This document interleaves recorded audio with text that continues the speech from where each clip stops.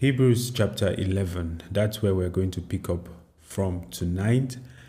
We're going to continue on the journey of faith. We stopped at the immediate or the first three generations after Abraham. We saw how Abraham's calling was generational and it went all the way down to Joseph. And before Joseph died, he prophesied and said that his bones should be taken with him when Israel was leaving Egypt. And the reason why he was able to do that was because he was holding on to the promise of God, right? To the initial calling that God had given to Abraham, which was the promise of a land. That was the first object of the calling of Abraham. That context is necessary as we go into the verses ahead of us.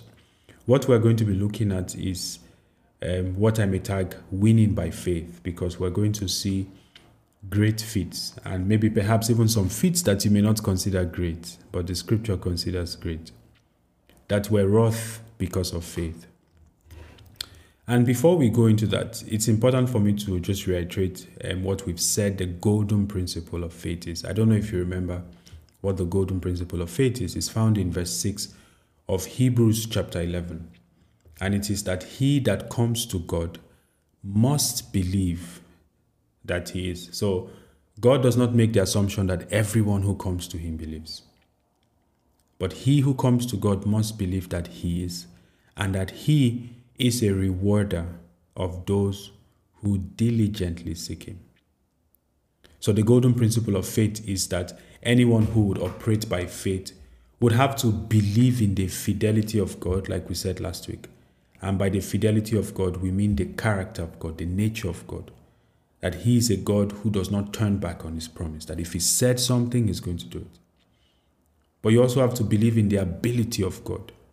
That not only did God say this, but he has the power to bring it to pass in my life. Right? And so the question there is, why is believing necessary in dealing with God? Why is believing necessary? Maybe I should ask us this question to get us started, right? The golden principle of faith. Never forget, this is where the anchor of our discussions tonight will lie, because you're going to see people whose perseverance and whose endurance at some point didn't make sense. But the Bible says that he that comes to God must believe. Why is believing necessary? I believe we've touched on this a few times in the past, in our previous chapters. Perhaps even at the retreat that we had earlier in the year. But why is believing necessary? Can God not do what he wants to do without your faith? That's essentially the same question. Can he not?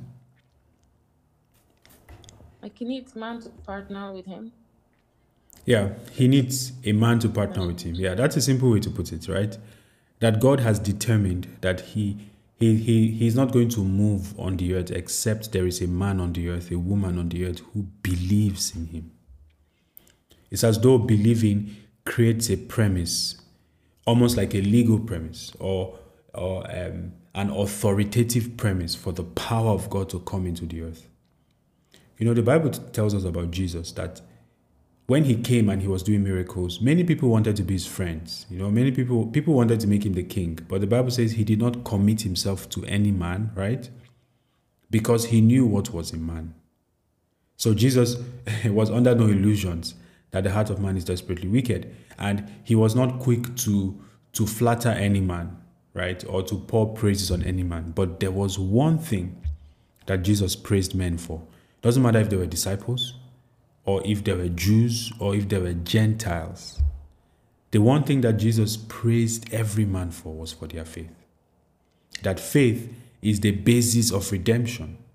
Faith is the basis upon which God can work post the fall. And so that's the first reason why believing is necessary. But you see, Hebrews chapter 11 verse 6 implicitly contains another reason why believing is necessary. It says that believing is necessary because you need to make some upfront investments.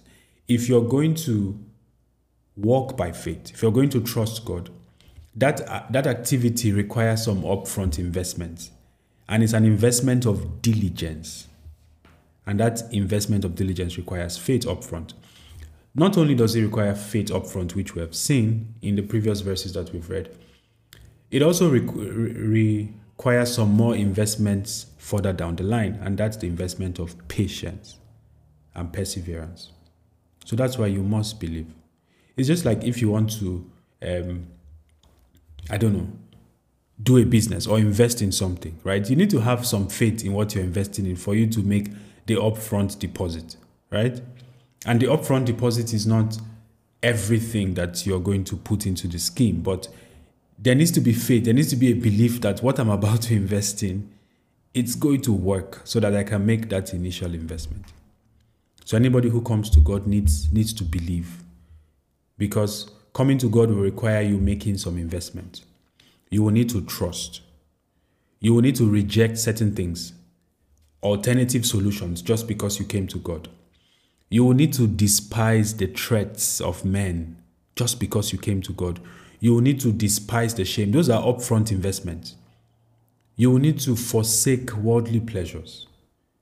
You may need to embrace affliction, right? You may need to maintain certain feasts of the Lord. You might need to attempt things that you never imagined that you could attempt just because you came to the Lord. So there's an upfront investment that God is saying that if you can trust me with this capital, then you're going to see more. But there's also an investment that needs to come down the road, and that's the investment of perseverance. And so that's the background I want us to have. The background of the golden principle of faith, that God cannot work on the earth. God cannot work in a family. God cannot work in a business, in a company, in a nation, unless there are people who believe. And so the crux of the labor of the writer in these verses is to get his readers, is to get you and I to believe. And that's my prayer, that we will believe God so much that we will ask him to trust us with faith projects. Okay. Projects that will birth great testimonies. So let's get started then from verse 23 of Hebrews chapter 11 to verse 31. Can you read for us, Stephanie? By faith, Moses, when he was born, was hidden 3 months by his parents because they saw he was a beautiful child and they were not afraid of the king's command. But Moses, when he became of age, refused to be called the son of Pharaoh's daughter, choosing rather to suffer affliction with the people of God than to enjoy the passing pleasures of sin, esteeming the reproach of Christ greater riches than the treasures in Egypt, for he looked to the reward. By faith he forsook Egypt, not fearing the wrath of the king, for he endured as seeing him who is invisible. By faith he kept the Passover and the sprinkling of blood, lest he who destroyed the firstborn should touch them. By faith they passed through the Red Sea as by dry land, whereas the Egyptians, attempting to do so, were drowned. By faith the walls of Jericho fell down after they were encircled for 7 days. By faith the harlot Rahab did not perish with those who did not believe, when she had received the spies with peace. Thank you very much, Stephanie. So off the bat here, I don't know if you noticed that this is a continuation of the call of Abraham, right? Remember we said that faith is generational. God came to a man and God began to speak about a land. God began to speak about a promise. God began to speak about blessing. But we did say that what began with Abraham didn't actually begin with him. That right from the time that Adam fell in the Garden of Eden, God began to speak about a seed. And that seed was going to be the basis upon which God was going to restore relationship between himself and man, right? It was going to be the basis upon which Eden, this sphere of fellowship where God created man to dwell, was going to be restored to mankind. And we said that in promising Abraham a land, God was using that as a symbolic expression of redemption, right? Of the redemption of man to the place where man fellowships with God.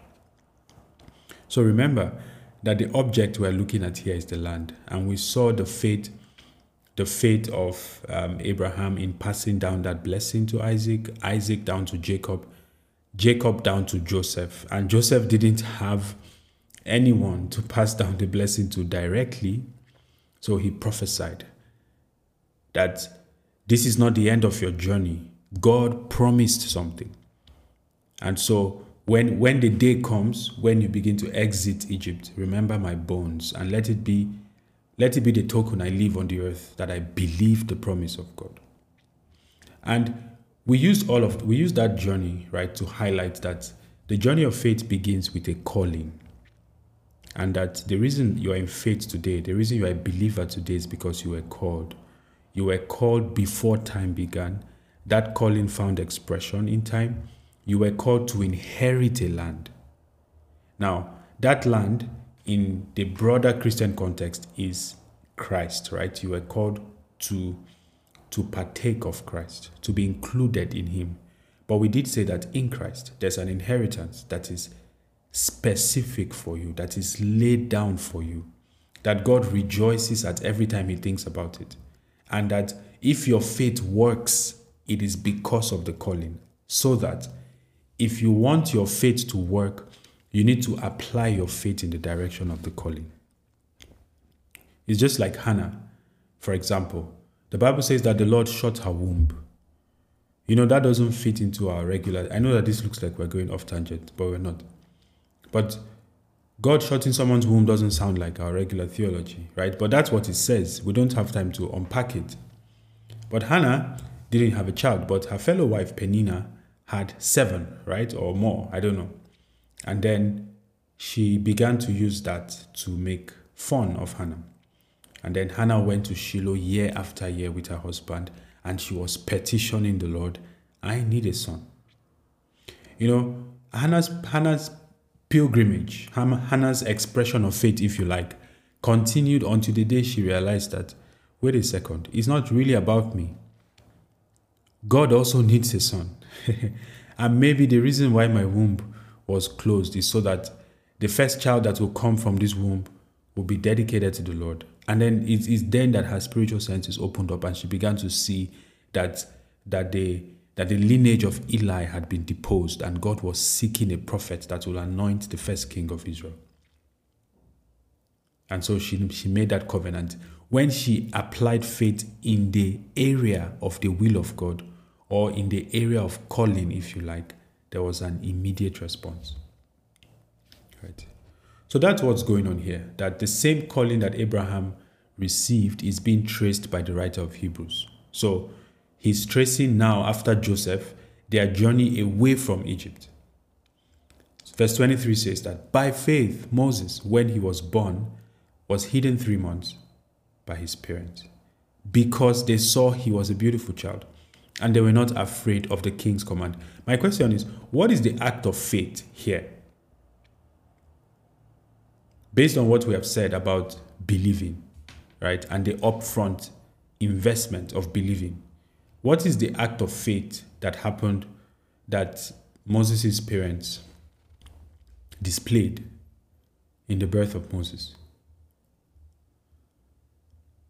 What do you think? The fact that he hid him. Yes, maybe many people hid their children, right? They were not afraid of the king's command. Exactly. So this is what we said at the beginning, right?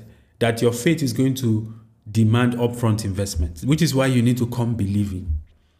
Anything that affects your believing is not a good thing, because it affects your ability to deal with God, to partner with God to birth his will upon the face of the earth. So the investment they had to make was that they had to despise the threats of Pharaoh, right? They had to let go of fear. So it's just like if God tells you to go and pray for somebody, you might need to make this upfront investment. You might need to lose fear. You might need to drop it aside. And that may be the only investment that God requires of you for his hand to move. So that was their own expression of faith.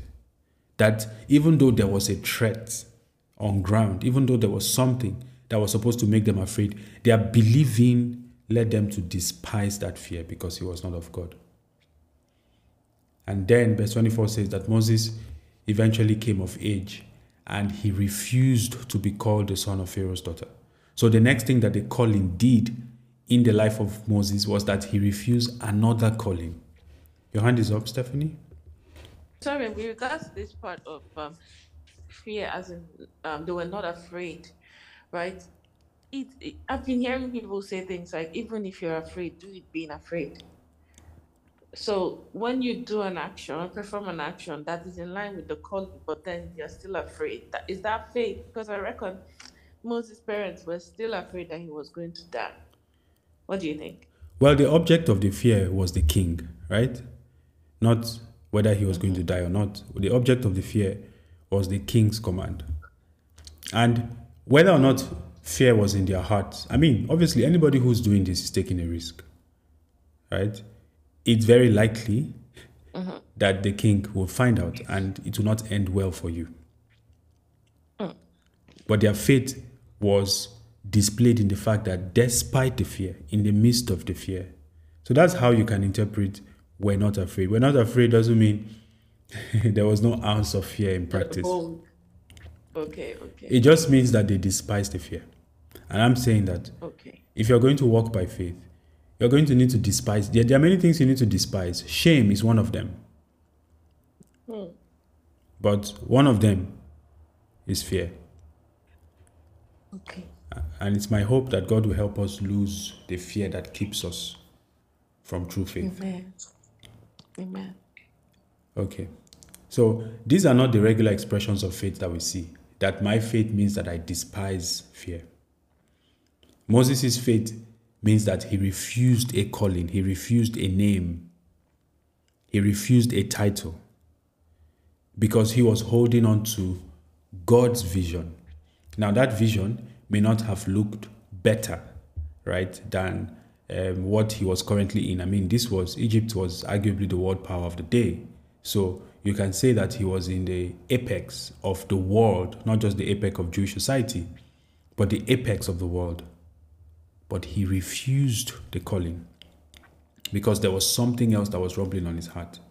I don't know what name that people want to give you, right? I don't know what name that circumstances want to give you, but you can refuse it. You know, if you're trusting God for a miracle as an upfront investment, you can refuse certain names. You can refuse certain doctor's reports. You can refuse certain tags as an upfront investment. So he refused to be called the son of Pharaoh's daughter, which would have gotten him several privileges, choosing rather to suffer affliction with the people of God than to enjoy the passing pleasures of sin. Now, verse 25 cannot be understood except if you read verse 26. Verse 26 says, esteeming or accounting the reproach of Christ greater riches than the treasures in Egypt, for he looked to the reward. Just in case you're wondering, how can a man, right, choose affliction against the pleasures of sin? Because sometimes if you read these heroes, it looks like what they did was impossible for you and I. I don't know if you feel that way. Because I don't know if you honestly ask yourself, let me be honest, if I was Joseph, what would I have done? And it's possible that as you're thinking about it, you begin to even doubt your faith. But you see, Moses had an estimation system. And this is an estimation system that anyone who would walk by faith will need to have. The Bible says that he esteemed the reproach of Christ greater riches than the treasures in Egypt, for he looked to the reward. And what is the reward? The reward, like we said, is the glory of God. Of course, in this context, the reward was that he was going to be the deliverer of Israel, and he was going to be the one to lead them into the land of promise. But all of that was to the glory of God. So anybody who walks by faith will need to recalibrate their estimation system. What do you consider valuable? You know, it's better that I die trusting God than for my testimony to be that I lost heart. You know, Jesus has reproaches. I hope you know. And that's what Hebrews chapter 13, right, would charge us to do when we get there, hopefully in 2 weeks' time, right? That following Christ has some reproaches, because for a long time it might look like your faith is worthless.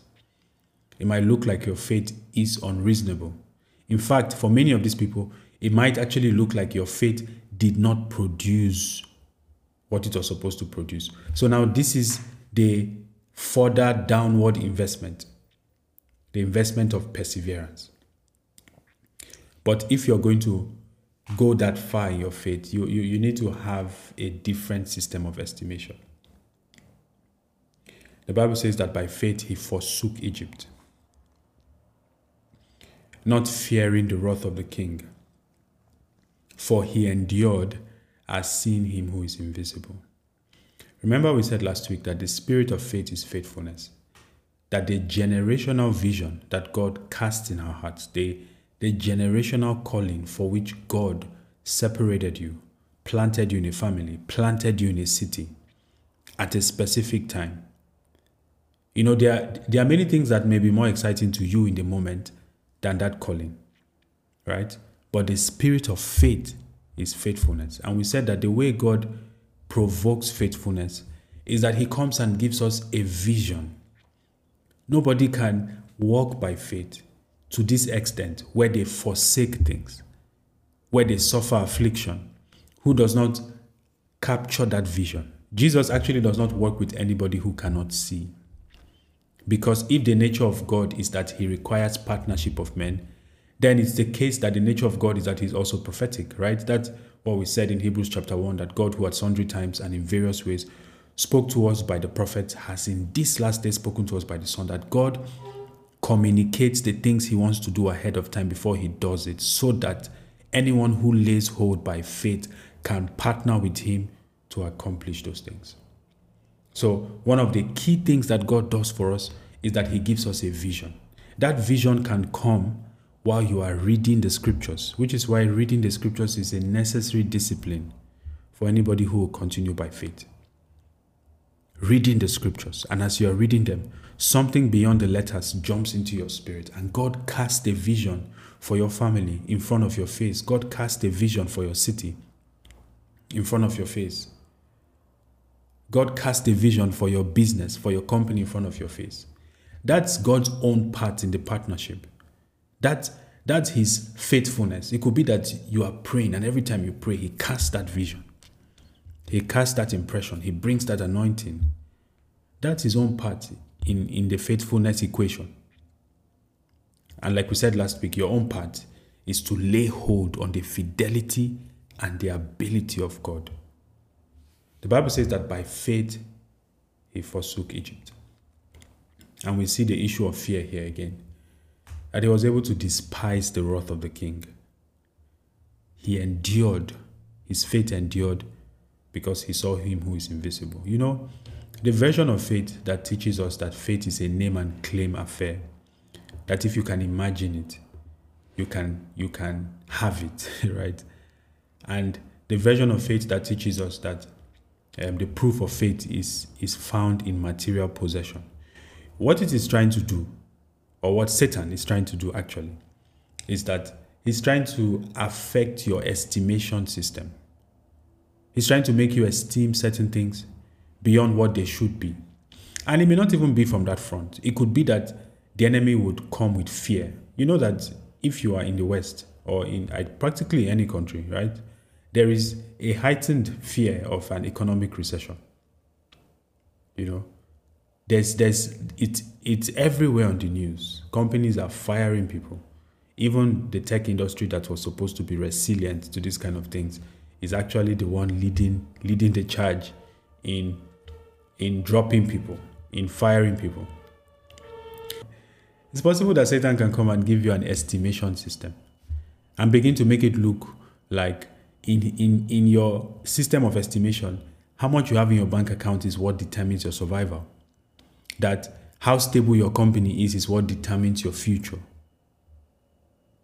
But everybody who walks by faith, we need to see from a different vista. We need to estimate things differently.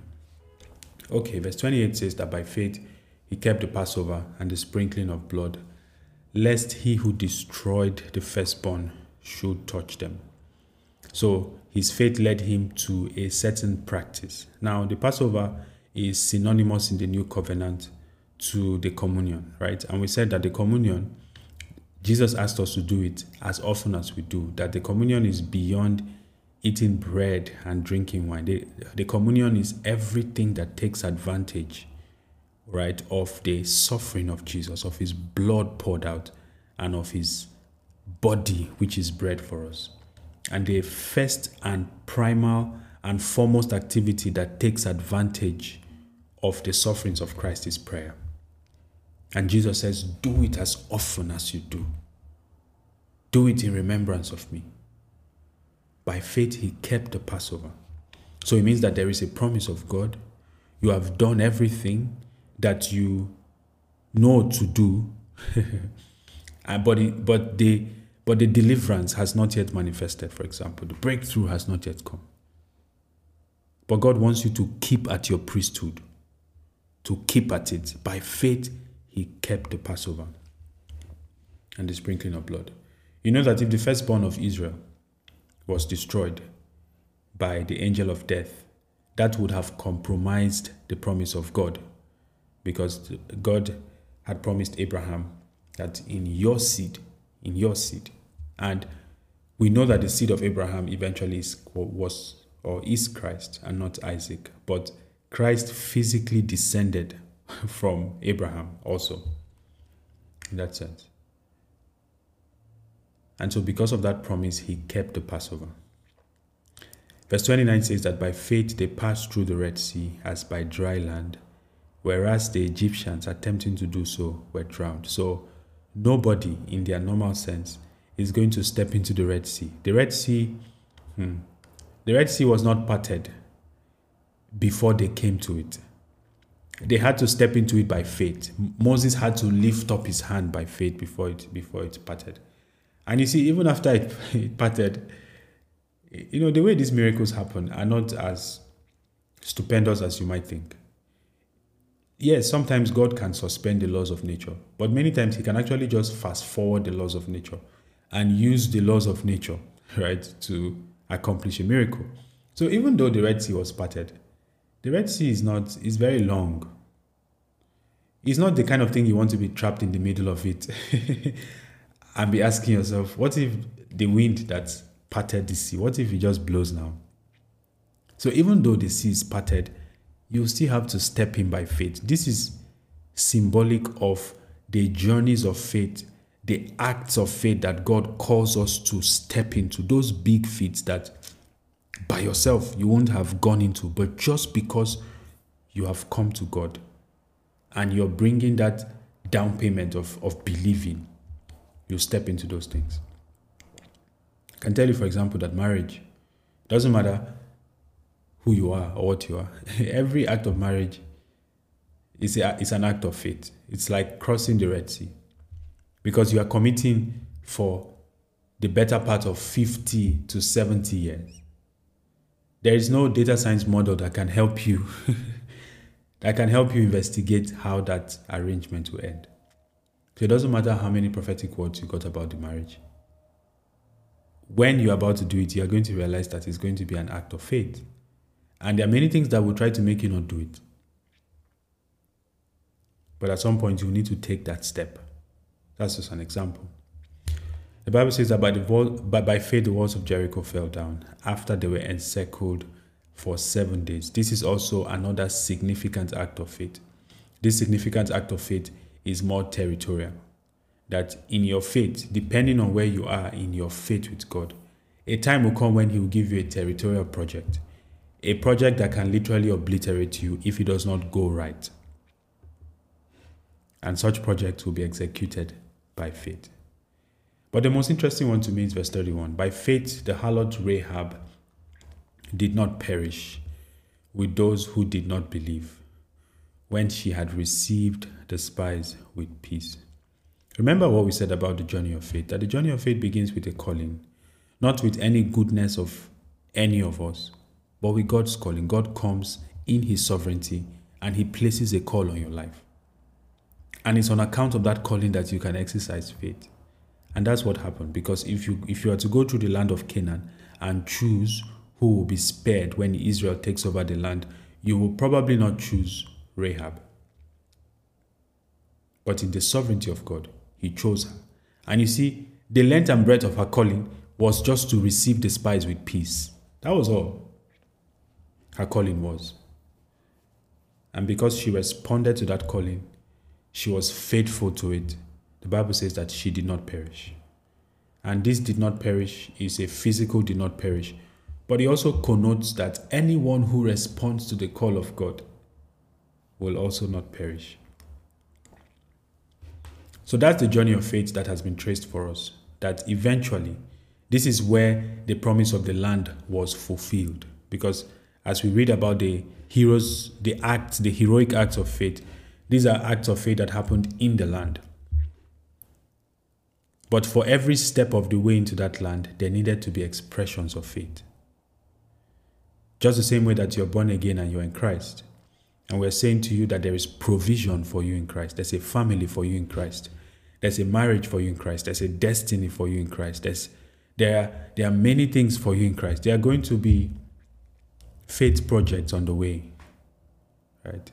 And your faith will have to learn how to estimate things, how to reject things, how to receive things, how to move not with the fear of men, but with the fear of God. Okay? Do you have any thoughts so far? Any questions? Anything on your mind? I'm just concerned about this Rahab. I mean, she's still called a harlot, you know? Yes, harlot is her past tense, not not her I know, present it's tense like, reality. why did it still have to sort of come out in the New Testament that, she was a harlot? It's a Jewish thing, right? Because there are many reasons why this can be the case. One of them is that there are many people called Rahab, obviously, and Okay. this is a differentiator. Just like whenever Jesus healed people, they still maintained the name of their sickness. Like the woman healed with the issue of blood, or Mary of Bethany, from whom he cast out 7 demons, I think, right? Because if you want to count the number of Marys, you may need to qualify the Mary you're referring to. Okay. So this is just a style of writing. So at this point, she was no longer a harlot. But this is to say that the calling is not based on merit. You said last week that God is not concerned too much with how he meets you when he calls you. So your current estate is not an excuse, actually. The reason God is not so concerned is because there's a journey of faith. And we saw how Moses' journey led him to reject things, despise things, until he became the man that could fit into his ordination. And that's the same. So she began as a harlot, but she didn't end like that. Okay. Okay? Thank you for Yeah. that question. Any other thoughts? Okay. In the absence of none, can you read for us then, Stephanie, from verse 32 to verse 40? And what more shall I say? For time, so I need to zoom in.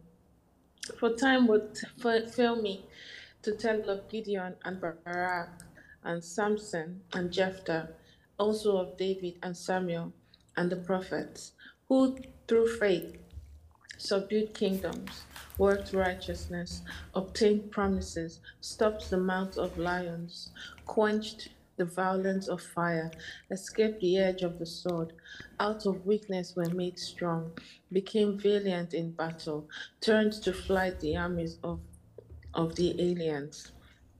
Women received their dead raised to life again.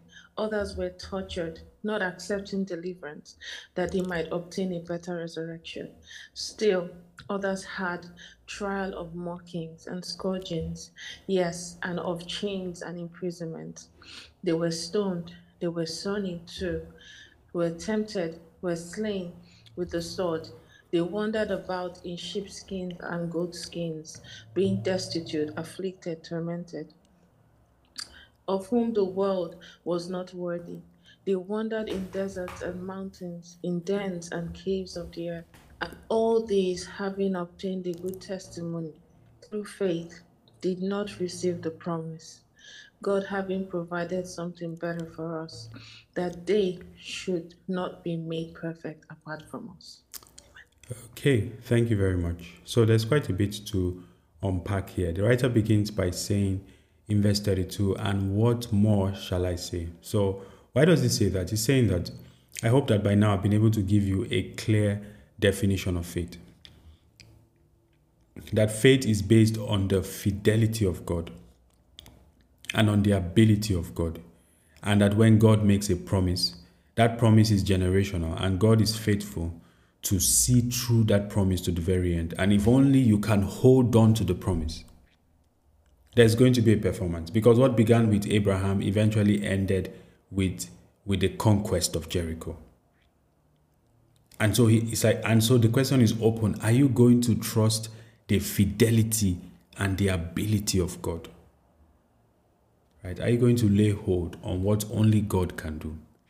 He says, for the time will fail me to tell of Gideon and Barak and Samson and Jephthah, also of David and of Samuel and of the prophets. I want to ask us, of these 6 names, I mean, there are more than 6 because the prophets includes everybody, Isaiah, Jeremiah, Ezekiel, Daniel. But of the 6 mentioned here, which one does their faith stand out to you the most? What about their faith do you think places them in this hall of faith or in this hall of fame? I mean, he lists some of the things they did, but I want us to reach into our memory of what the record of these men that are listed here was. Which one stands out to you? And why? Samuel. Sorry? Samuel stands out to me. Samuel? Yes. Why? I mean, all the other ones, they just have commas in their name, in their lifestyle. But Samuel was the one that I feel fulfilled everything to the T. Okay. But Gideon also, but after Gideon's mighty work and all that, he still went back to serving other gods. Samson, I don't even know why Samson's name is there. I've been asking myself that question. Should Samson's name be in this hall of faith? And even David, okay. I'll just leave you to explain why these names are there.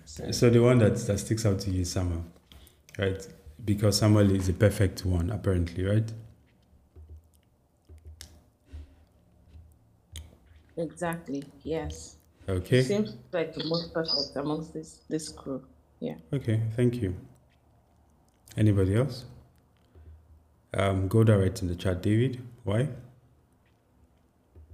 Hey, I think right from the beginning, now David, Goliath, and all of that, and they still went on to win lots of battles. Like so many times, David's faith was really outstanding because so many times he had to go back things you feel like he can't even enjoy, but he still was able to overcome. So I think that's why David stands out for me. Okay. Is there any thread that you find that unites these characters as we go forward? Because like Stephanie has pointed out correctly, some of them were actually cowardly when God met them, right? Gideon did not believe that he could confront the Midianites when God called him. In fact, because of his unbelief, God had to ask him to hide himself somewhere so that he could hear what the armies were saying about him. And God came to him and said, go in this your strength. It's as though that in this matter of faith, it's not so much about the perfections of the character of the man. It's not so much about the qualifications of the character of the man. It's as though God's promise is so strong that he's looking for a person who will believe him. Barak was the one who who Deborah prophesied over, right? And said, hey, take 10,000 men and go, and you're going to defeat, I don't remember which particular army again. And he doubted. He said, I cannot go except if you go with me. So this was by no means a fearless man. But yet, the fact that he went, and you know, every battle that these men listed here were involved with were battles concerning the land, concerning the inheritance. There were battles concerning the promise of God, right? Concerning that which God had spoken, concerning that which God had said. And God, despite their limitations, was willing to back them up if they stood with him in the calling. The reason Samson is listed here, because we know his story very well. The reason why Samson is listed here, right, is that we know his story. He was not disciplined in his sexual desires, if you like. And so he eventually allowed himself to be taken advantage of by a woman. But you see, when he stood between those pillars, it was not about Samson. It was about the people of God. It was about the enemies of God. It was about the purpose of God for his people. It was about the anointing that had come upon him to be able to be a judge for his people. He had a destiny to destroy a certain quota of the enemies of God. And when he laid hold of that destiny and of that calling, there was a definite response from heaven. Or if we talk about Jephthah, remember that Jephthah was born to Gilead. I think that's Judges chapter 11. And he was the son of a harlot. And his brothers and his sisters, if he had sisters, rejected him from the house and said, we don't want you like you are the son of a harlot. And the Bible says that he went and joined himself to worthless men. So the man was on a path of worthlessness until a time came when the Ammonites began to threaten Gilead and say, hey, we want your land. And then they realized, oh, we need Jephthah. And they went and found Jephthah. And Jephthah came. Who was Jephthah to defeat the Ammonites? He stood on the promise. If you read his defense to the king of Ammon, he stood on the fact that it was the God of Israel that gave us this land. Right? And because he gave us this land, he can actually back us up in battle. I don't know if you're seeing the pattern that is building up here. That if you think that these men were weak and imperfect, these are people that were hanging out with worthless men. I don't need to tell you about the story of David. Right? Because his story is well documented. He was great but not perfect. But that God was willing to walk through them because of his calling, because of his purpose. And because at some point in their lives, they believed. Now look at some of the things that their faith accomplished. The Bible says that through faith, they subdued kingdoms. Now, subdued kingdoms is the language that is used for warfare. So their faith did not exempt them from spiritual warfare. Instead, their faith became the basis upon which they could fight successfully. Right?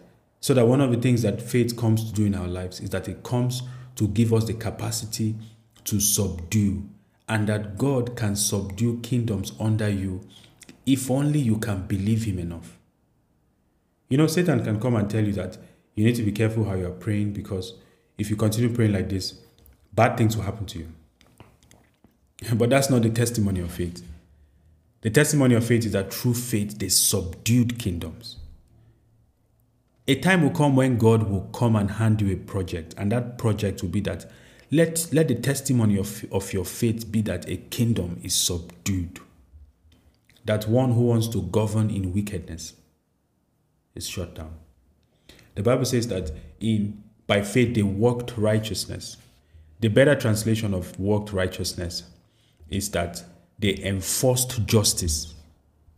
So there are certain legal situations, whether they are physically, legal injustices, or they are spiritually legal injustices, as it were. The Bible says that by faith they enforced the justice of God. That because I believe, I can stand and insist that the pattern of death must cease I can stand by faith and insist that the pattern of oppression must cease. Out of weakness, they were made strong. So this is the story of those who were weak and became strong. And the prominent example of this is King Hezekiah. The man was about to die, and through faith he made petitions, and death became life for an extra 15 years.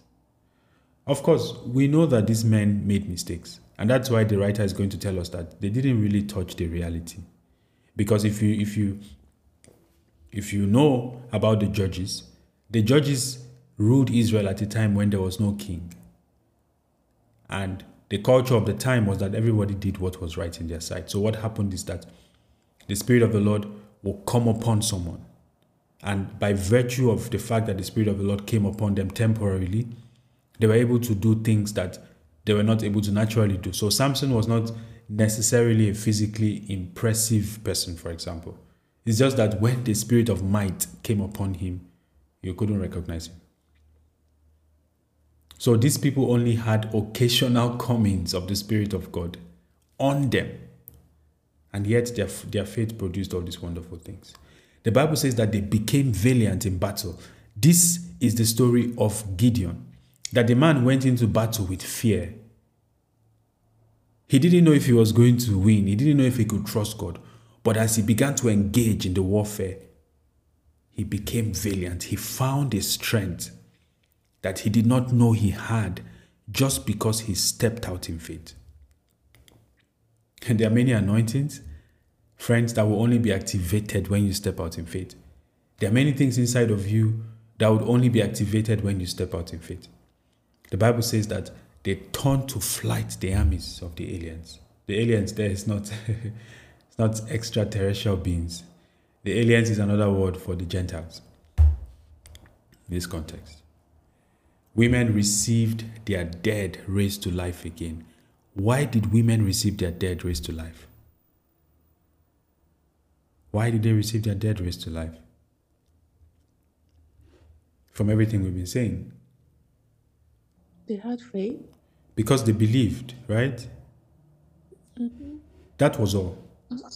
That was all. And like we've said, believing is not a passive thing. It's not the kind of thing that you lie down on your bed and say, okay, I believe, let's see what will happen. Because the people who believed, they subdued kingdoms.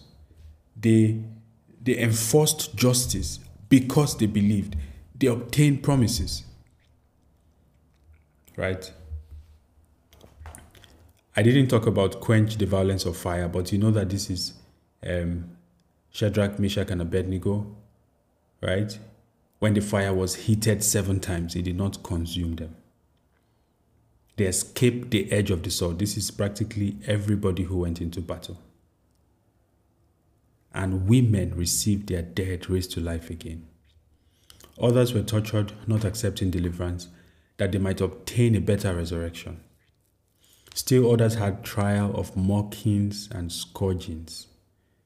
I can read Jeremiah into this. Yes, of chains and imprisonments. They were stoned. They were sawn in two. They were tempted. They were slain with the sword. They wandered about in sheepskins and goatskins, being destitute, afflicted, tormented, of whom the world was not worthy.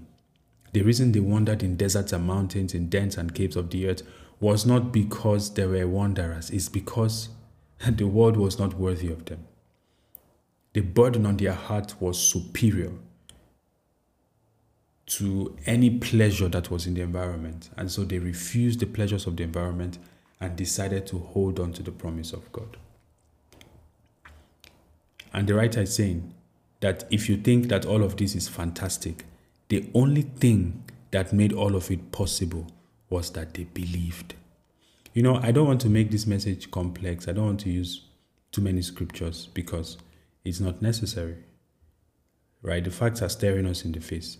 So the simple message is that they believed. And the question for us is, what will your faith produce? Right? What is that project? What's your own story in these few verses that we've read? When we come 6 months from now, What is the thing we can add to Hebrews chapter 11 and say, through faith, Golda did X. Through faith, Terence obtained Y. You know, that's going to be the object of our prayer later. That the Lord will cast a burden on our hearts. That we will not just sit by and allow situations that God has empowered us to change. We will not just watch them deteriorate, but that our faith will come alive and will produce a testimony, will produce a good report. Stephanie, your hand was up or is up. Yes, Joshua. It's just these people are like superheroes, like X-Men in my heart, because I'm trying to put myself in the shoes of Shadrach, Meshach, and Abednego, for instance. And I'm like, would I be able to stand, the wrath of the king, first of all, then the fire being heated, and then the fire being heated 7 times, the first. And I'm like, what did they see? It just feels like madness, What did they see that made them so convinced, so Yeah. confident, in the face of death? Well, the answer It is, shocks me. yeah, I totally understand what you're saying, right? Why is it that our faith doesn't seem so daring? Isn't it?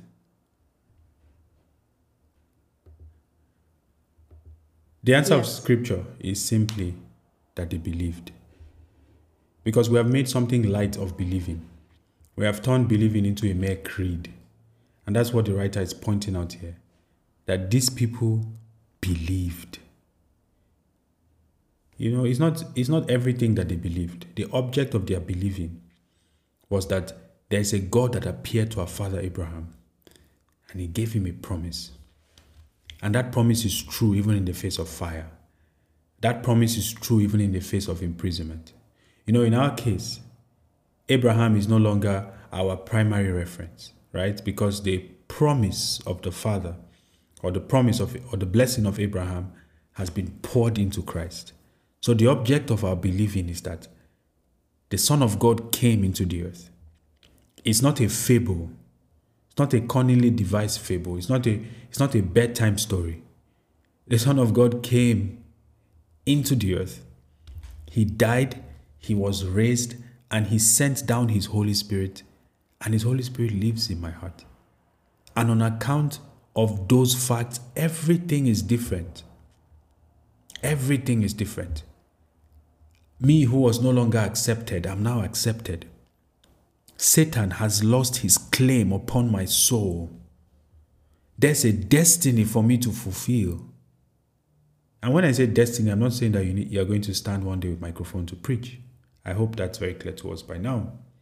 But there's a destiny for me. Okay? Anyway, the interesting part is that as impressive as you think that these feats are, the Bible says that, and all these, having obtained a good testimony through faith. So the thing they obtained was just a good testimony. They did not receive the promise. God having provided something better for us, that they should not be made perfect or complete apart from us. So what is this promise that they did not receive? What is the better thing that we have? You see, this is a very sober scripture. That we can't even imagine ourselves doing the things they did. Like, let's forget about the sufferings, because to be fair, not all of us are called to suffer. To be fair, most of us are in countries where we will probably never suffer like this for the gospel. So at least let me clear your heart of that, right? But how about the dead coming to life? How about subduing kingdoms? How about enforcing justice? What is the promise? What is the better thing for us that they didn't have? The Holy Spirit. Can you build it out more? Can you expand on it more? I think that organic relationship with the Holy Spirit. That's the gift that The Lord promised, and that Peter said has been fulfilled. The pouring out of the Spirit. That's just what came to my heart. Okay. What was the basis of the pouring out of the Spirit?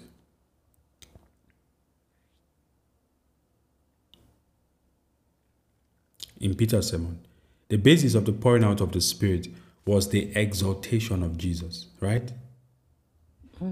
So these people were seeking a king, the one that will rule in righteousness, the one that would destroy the Lord's enemies, right? They were seeking a city, a place where only the glory of God rests, a place where the righteousness of God is available without end, a place where the peace of God dominates, a place beyond earth, a place where the joy of the Lord is like a spring that never runs dry. And none of it was possible until he ascended. When he ascended on high, the Bible says that he gave gifts unto men, so that by receiving the Holy Spirit, you and I have received the agency of our riches in Christ. You know that the Holy Spirit is the only personality that is both in heaven and in the earth at the same time. So that the one who believes and has the Holy Spirit has access to a resource base that's not natural. That in a time of recession, there is a resource base that you have access to. In a time of pain, there is a resource base that you have access to. In a time of war, there is a resource base that you have access to. That just in case you go to a family and you go to a territory and all you see is the desolations of Satan, that when you come into that place, you did not come alone. That when you go into your office, you are not going in alone. You are going in with the very riches of heaven backing you up. And the only thing that will determine how much you will profit from that arrangement is, do you believe? Do you believe? You know, I was asking myself, why is it that we don't believe? Because that's just a fact. We don't believe, actually. Why is it that we don't believe? And I realized that one of the main reasons is because we don't have a burden. You know, the version of faith that we have been taught is a version that is devoid of the burden that is on the heart of God. And that's why, like, most of us cannot actually believe God for big things. That my hands will raise the dead. That my hands will heal the sick. Because we have not seen God's big picture. We have not seen our lives from the perspective of the calling. That there is a cloud of witnesses that our life is only continuing their journey. That everything they did has become a reference, a resource that we can tap into, that we can draw upon to fulfill our destiny. That's why we cried last week. And we said, Lord, I believe, help my unbelief. God needs to help our unbelief, friends. God needs to help our unbelief. Because there are faith projects that I've seen in my spirit this year that God wants to put in our hands. And He's trusting that we can prosecute to the glory of His name. To close, we're going to read the first 2 verses of chapter 12, because this is what ties it all up together. Can you read for us, Stephanie? Therefore, we also, since we are surrounded by so great a cloud of witnesses, let us lay aside every weight and every sin which so easily ensnares us, and let us run with endurance the race before us, looking unto Jesus, the author and finisher of our faith, who for the joy that was set before him endured the cross, despising the shame, and has sat down at the right hand of the throne of God. Okay, thank you. There are a few times we need to define them. Therefore, we are continuing something that began before us. We also, since we are surrounded by so great a cloud of witnesses, let us lay aside every weight. What is a weight? And the second question is, and the sin which so easily ensnares us. What is the sin? Can someone help us? What do you think?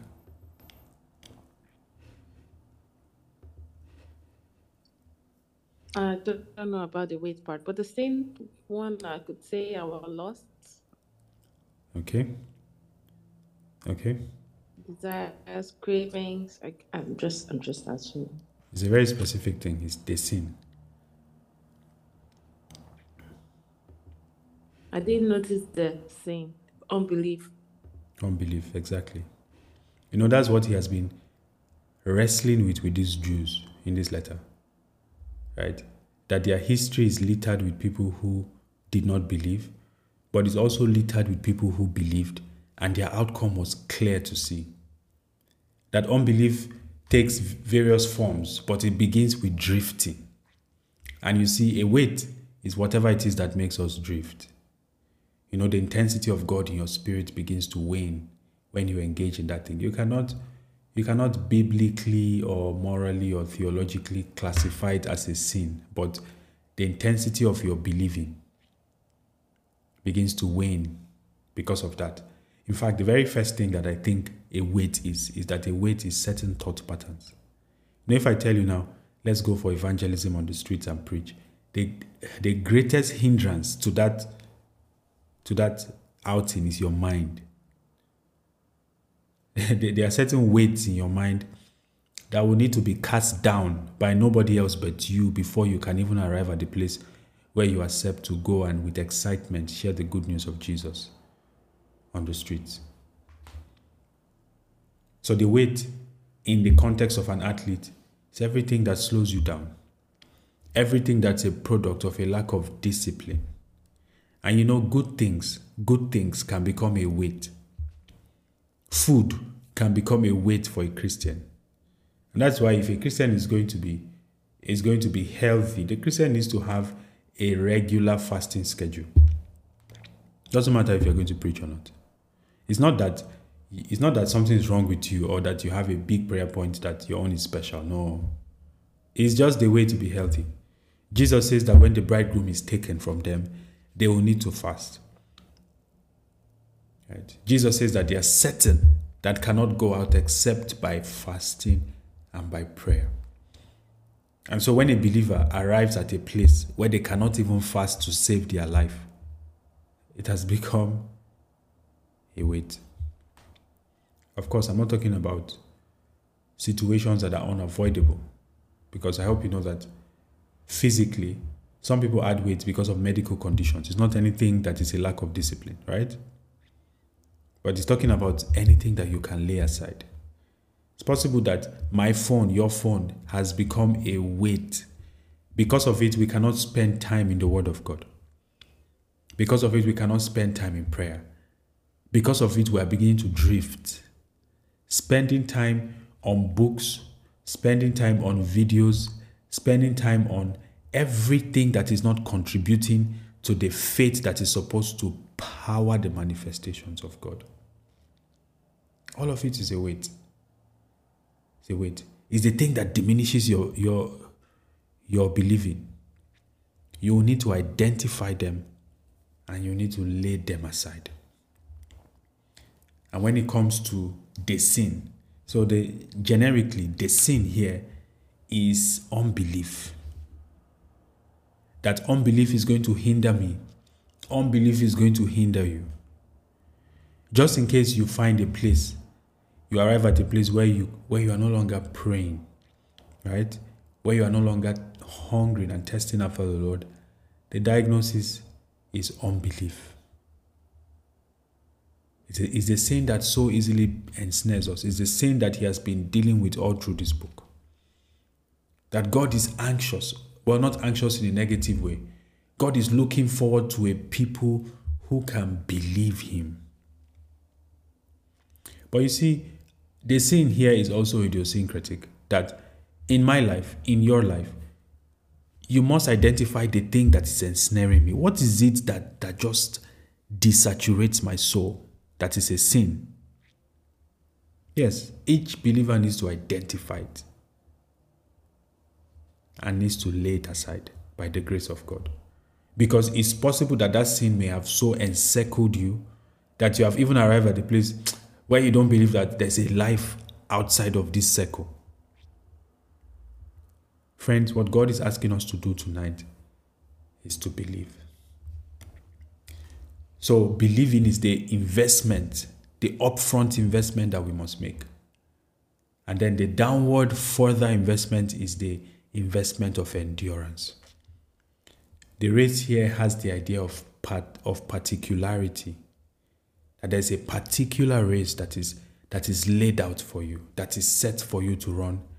And because of the nature of faith, you're going to need to run it with endurance. And if you're going to need to run it with endurance, if you're going to successfully run with endurance, you have to keep the vision of Jesus before us. Jesus is the great picture that the writer has presented to us all through the book. He describes him as the one who pioneered our faith and as the one who perfects it, who brings it to its completion. The Bible says that for the joy that was set before him, he endured the cross. This activity of despising that we talked about, he also practiced it. He's a worthy example for us. Despising the shame. And because of that, he sat down at the right hand of God. You know, when I was thinking about what's the best scripture that highlights this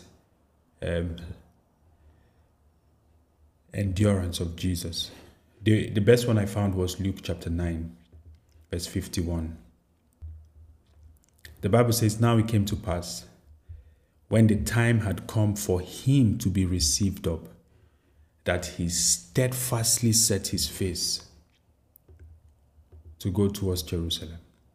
You know, a time comes when you need to steadfastly set your face with determination. See, Jesus knew that there was going to be pain in Jerusalem. And he also knew that there will be distractions along the way. There will be people who don't want him to end up in Jerusalem. Yet, he moved with certainty. He moved with joy.